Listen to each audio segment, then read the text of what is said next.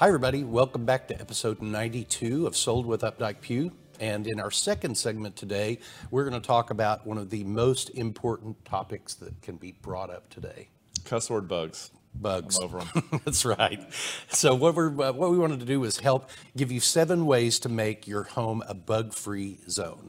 Yeah, and this is really interesting. We've had talks with this before, but I think that this is really important for us to kind of go over real quick because, again, it's summer and we are spending so much time outside.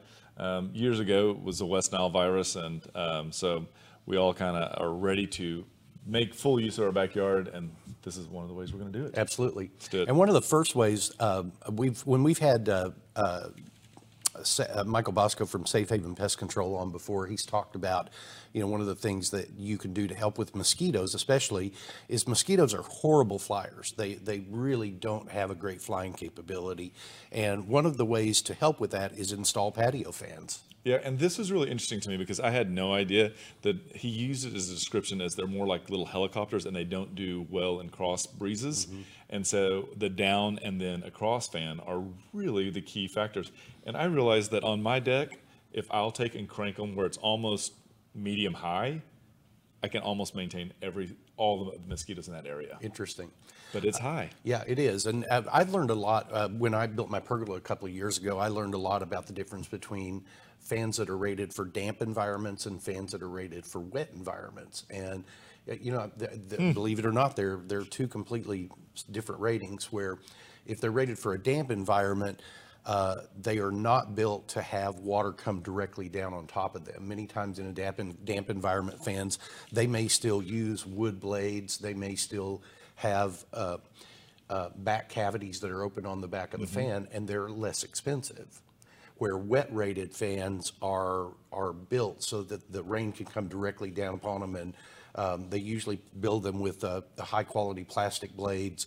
And your options are somewhat limited in the wet fans as compared to the damp fans. It's funny because I thought that there was only indoor and outdoor fans. I had no idea about this damp thing. So I do know that I will be replacing mine because I have one of them that is very loud, and I'm not going to have 2 that don't match. So getting 2 new ones.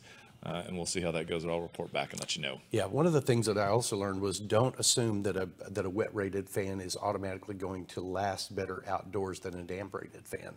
Which is not the case. It's the wet-rated fan will only last as long as the damp-rated fan, because if it is not in a wet environment. So I'm assuming I need the damp fan. You need damp fans, not a wet one. Right? Okay. Yeah. And your selection will be a lot bigger in choosing those from your blades, your colors, the brand, everything. I just want a white hugger, 2 white huggers, and we're done. Yeah, absolutely.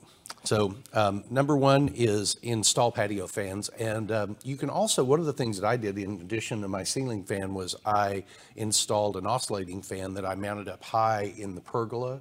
And so mine not only gets all that downward air like Weston was talking about, but it also gets a lot of crosswind. And so I can sit out on my patio even right at dusk right now and still have very little issues with mosquitoes. Yep. So we will get those installed and let you know. Okay.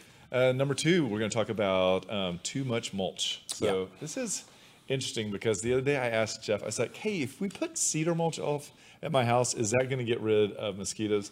And there's some, but I think the big thing is not to put too mulch and create a really nice environment for them to hang out in. Yeah, it's the interesting that I learned in doing this is that, where we talk about with foundations, you don't want soil to get up too close to the foundation on it, and you really don't want your mulch to get right up next to the foundation either. You need about a 6-inch barrier there because it's a way that bugs hide in, it's a way that mice hide in, and can have access to your house. So certainly use mulch because it's going to help keep the water in the soil there. It's also going to help keep bugs away, but don't use too much.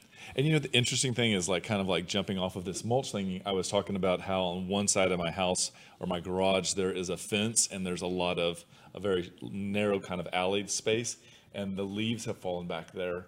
And the other day I was getting back there and I was attacked by the mosquitoes that are back there. And so it's not just the mulch, it's also the leaves that are back there. These are old leaves. And I was like, I've got to get this cleaned up. This is too much because I got to hang my bikes up back Yeah. there. And that kind of rolls into our next suggestion, which is to get rid of all the standing water. Yes. I mean, that's where the mosquitoes lay their eggs and the larva builds. And, it's just, it's interesting because, around behind the guest house where I've got all those pots and stuff, I still have to go back there every once in a while and remember, oh yeah, I've turned that over to look at it and I've got to make sure it doesn't collect water in it, or that there's not a pail, or, even shovels that are laying on the ground back there can collect water in them. And that's the thing, is that you don't realize, like a wheelbarrow, if it's not standing up, it's going to catch the water. Even kids' toys that are in the backyard that have been left out. Bird baths, all this stuff. I will tell you, I remember Michael Bosco talking about corrugated French drains and how those corrugations have the perfect quarter amount of water that always stays in them, and that is a perfect thing. And I'm going to have to work on some of the drainage. And I'm like, I've got to make sure that I do not get corrugated drainage French drains, because I don't want any more. Yeah. There at Home Depot, you can buy those little donut-shaped things that are called mosquito dunks, I think is what they're called.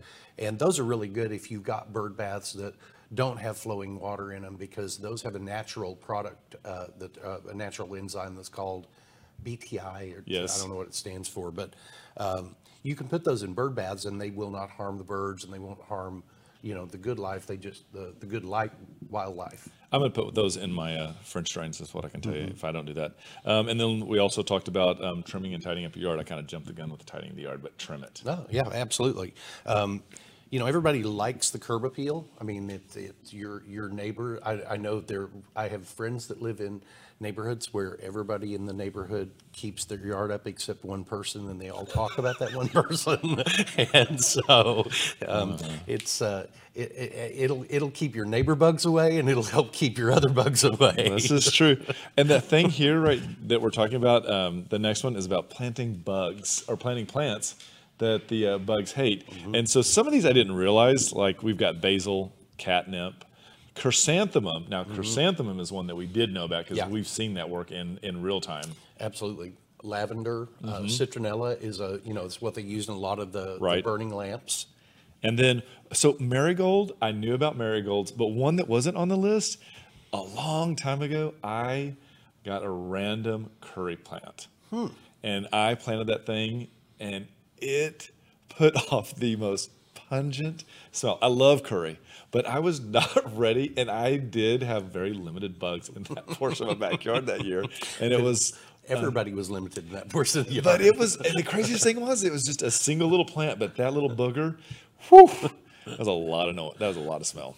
Number 6 suggestion is paint your home lighter colors. This is odd. It's a really odd phenomenon that occurs, but even when people talk about, in the summer you should wear lighter colored clothing because bugs aren't as attracted to that.